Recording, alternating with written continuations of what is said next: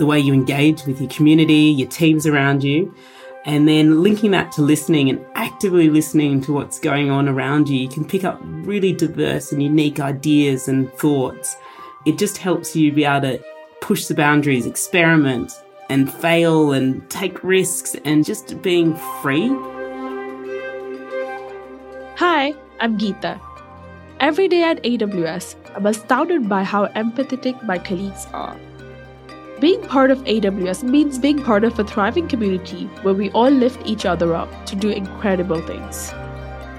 Human connectedness really drives this company. Today, I want to chat to someone that really gets this. I want to get more of a sense of how a philosophy built on empathy can improve our work environment and support our ideal goals for the future. Welcome to Here at AWS. When you have trust and you have it in the community, you could do anything.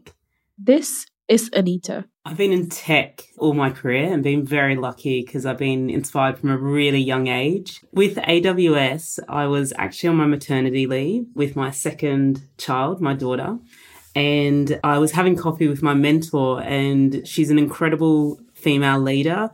So for the last 10 years, our paths have crossed multiple ways. And she was explaining about a big, complex go-to-market problem she was solving in Asia. And it really lit me up. It kept me up at night thinking about all the different ways and ideas that I had. And next thing I knew, I was in a AWS loop with 3 incredible women leaders. Anita is a partner sales lead, focusing on startups in Asia. I wanted to speak to her on the podcast for a while. If you've listened to the podcast before, you'll know all about the leadership principles at AWS, core philosophies that we all share. For example, invent and simplify, or learn and be curious.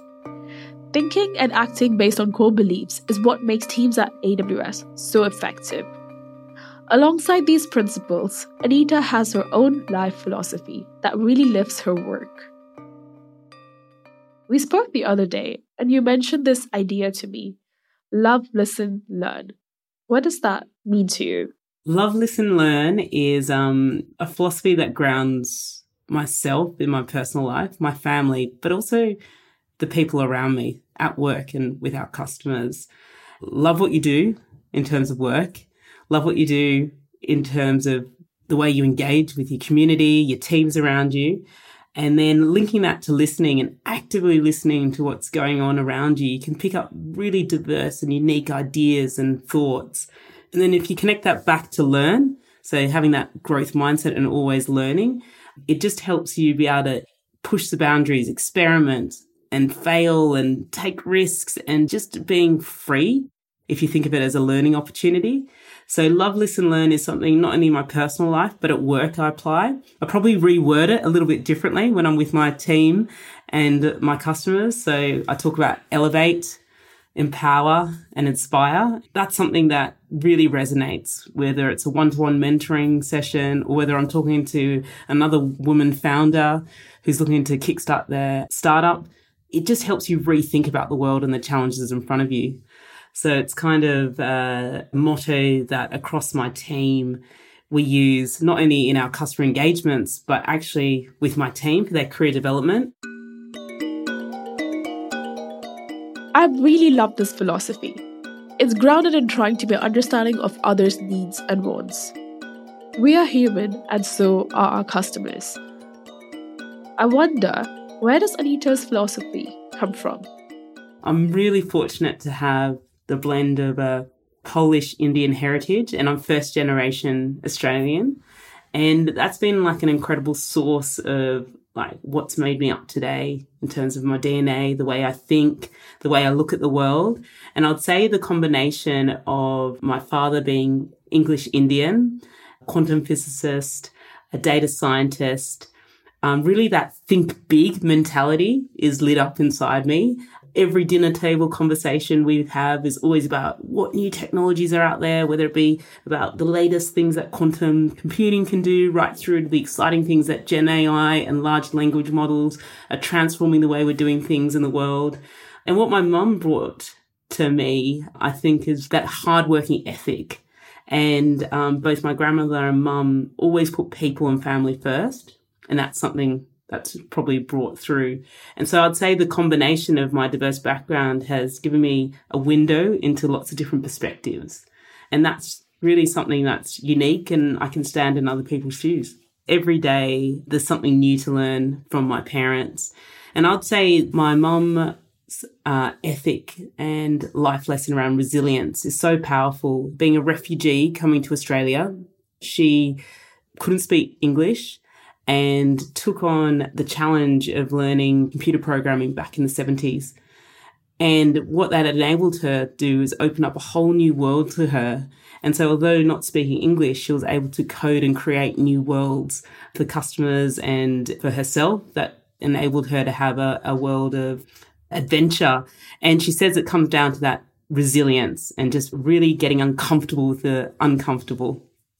I think this is the core of Anita's philosophy. She's really open to diverse perspectives. She's a global panelist working with an international network, and she finds real purpose in those working relationships. Yeah, I love working across boundaries because it's like you're tapping into this like treasure chest of all these ideas and perspectives and thoughts. It's probably one of my most favorite things. And only last week, my team and I had this huge customer problem we couldn't solve. We actually thought it was unsolvable. And if anyone knows me and my team, we will do anything we can to get the outcome we need for our customers in a very, sustainable, focused, positive way. And we were stuck. And I actually had a mentoring session with someone in the global team, and I was telling them, look, I can't seem to solve this. I was virtually whiteboarding with them, and they said to me, what about this simple idea? And I was like, damn, everything just like chimed and fell into place just by being open and having a conversation with someone across the world.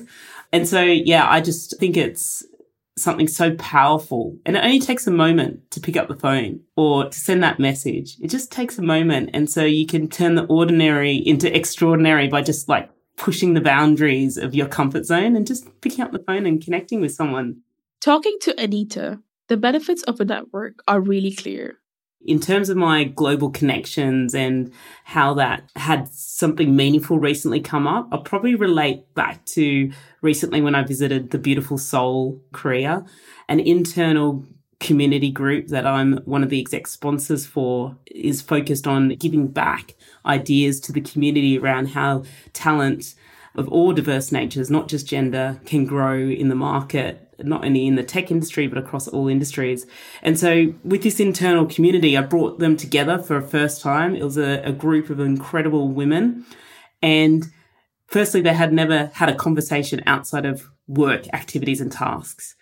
So what I did was I asked them all to introduce themselves. And instead of saying their role, title, and tenure at AWS, I asked to share an idea around how do they bring harmony into work-life integration. And there's actually a Korean word, jeonhwa. I'm a Taekwondo devotee, so I kind of weave that into the conversation. And I tell you, that was the most profound 60 minutes I had with these group of amazing Korean women who each had their unique ideas of how you can build work-life integration. And I walked away going, gosh, as a leader, as a mentor, you do have to put your own oxygen mask on, if you take the analogy, if you're on an aeroplane, and you have to really focus on being balanced, both internally in yourself and the way that you're interacting with teams. So if you don't think about your own well-being and work-life interaction, how can you help lift up others? So that blew me away, that a conversation in another country with a group of women that I hadn't met,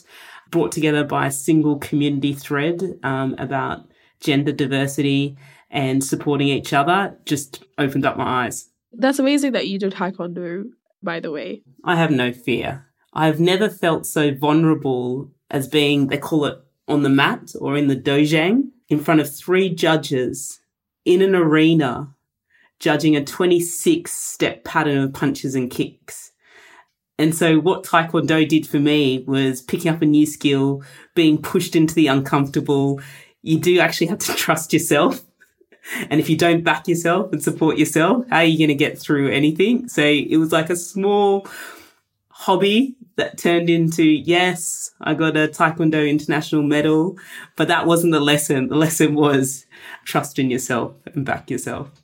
The best part is that my 8-year-old son is the one coaching and training me. So he'll be watching YouTube and then training me because we're advancing on the belts together. She may be dangerous in the dojang, but Anita is always focused on supporting those around her. She's keen on finding ways to directly impact the future at AWS.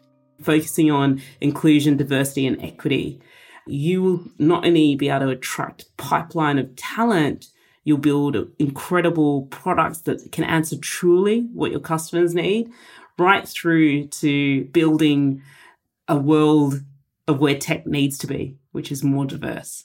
And that's a mission like I'm on, many leaders are on, but it's a ground up swell that's happening from all the communities I'm involved in internally and externally. This is something that we all have a role to play in. So whether you're a solution architect or an engineer, right through to a senior leader, we all have a part to play.